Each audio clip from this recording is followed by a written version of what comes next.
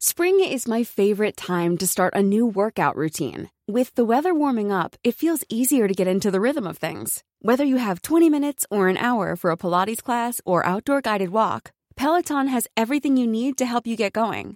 Get a head start on summer with Peloton at onepeloton.com. Posse comitatus and the West Philippine Sea.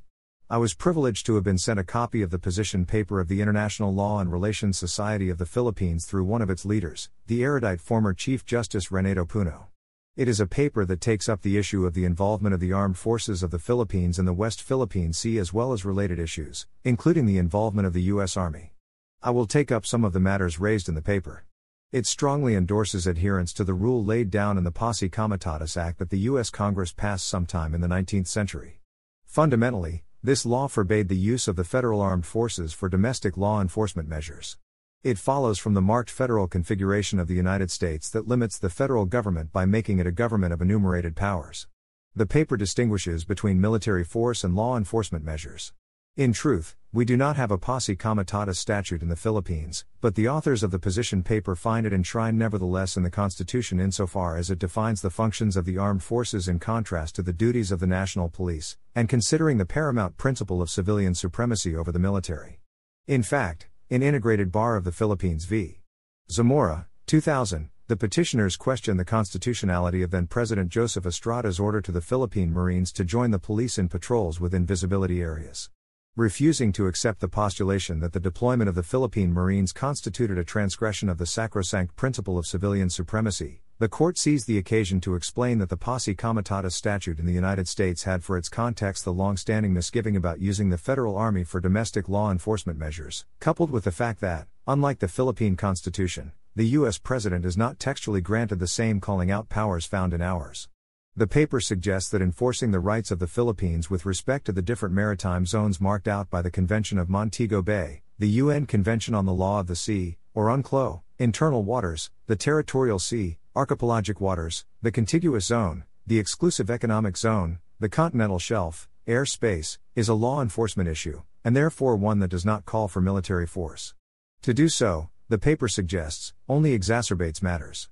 I fully agree with the proposition that the Philippines, whether by statute or executive order, cannot broaden the claims allowed by the UN Convention on the Law of the Sea, the very same warrant of international law that provides legitimacy to our claims in the West Philippine Sea, as enunciated and declared in definitive, juridical form by the arbitral tribunal that resolved the dispute between China and the Philippines. The baselines of the Philippine archipelago are defined by Republic Act 9522. And the general rules found in the UN Convention on the Law of the Sea fully obtain. No archipelagic baselines may extend beyond 100 nautical miles, and none may deviate from the general configuration of the archipelago.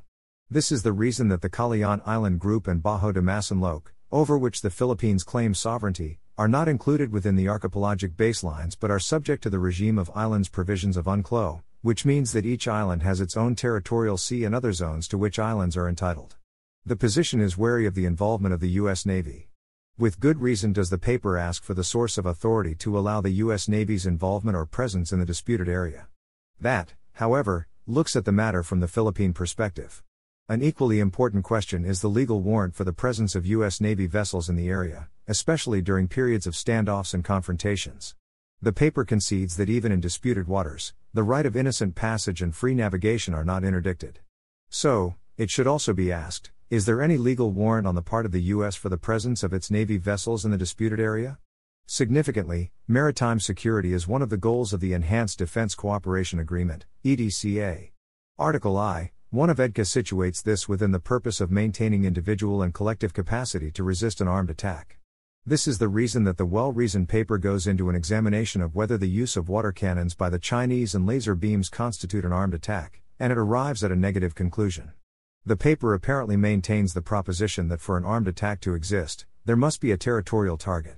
But when Chinese vessels ensconce themselves within the Philippines' exclusive economic zone and ram Philippine vessels that enter the zone, would this not be an armed attack?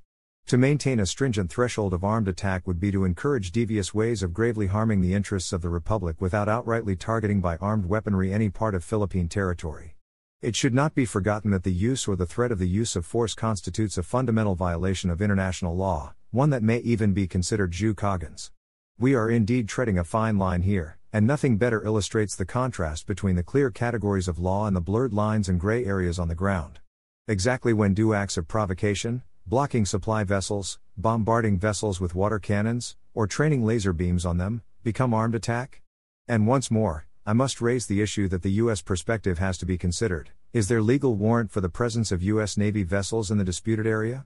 The world was informed that when hostile missile launches from Hezbollah in Lebanon and from Syria, labeled to be proxies of Iran, fell on Israel, the U.S. deployed a U.S. Navy aircraft carrier, with its coterie of escort vessels, to the eastern Mediterranean. Obviously, the U.S. president could not have done this on a whim.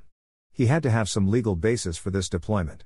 The same question must be raised in regard to the presence of U.S. Navy vessels in the West Philippine Sea and the waters proximate to it.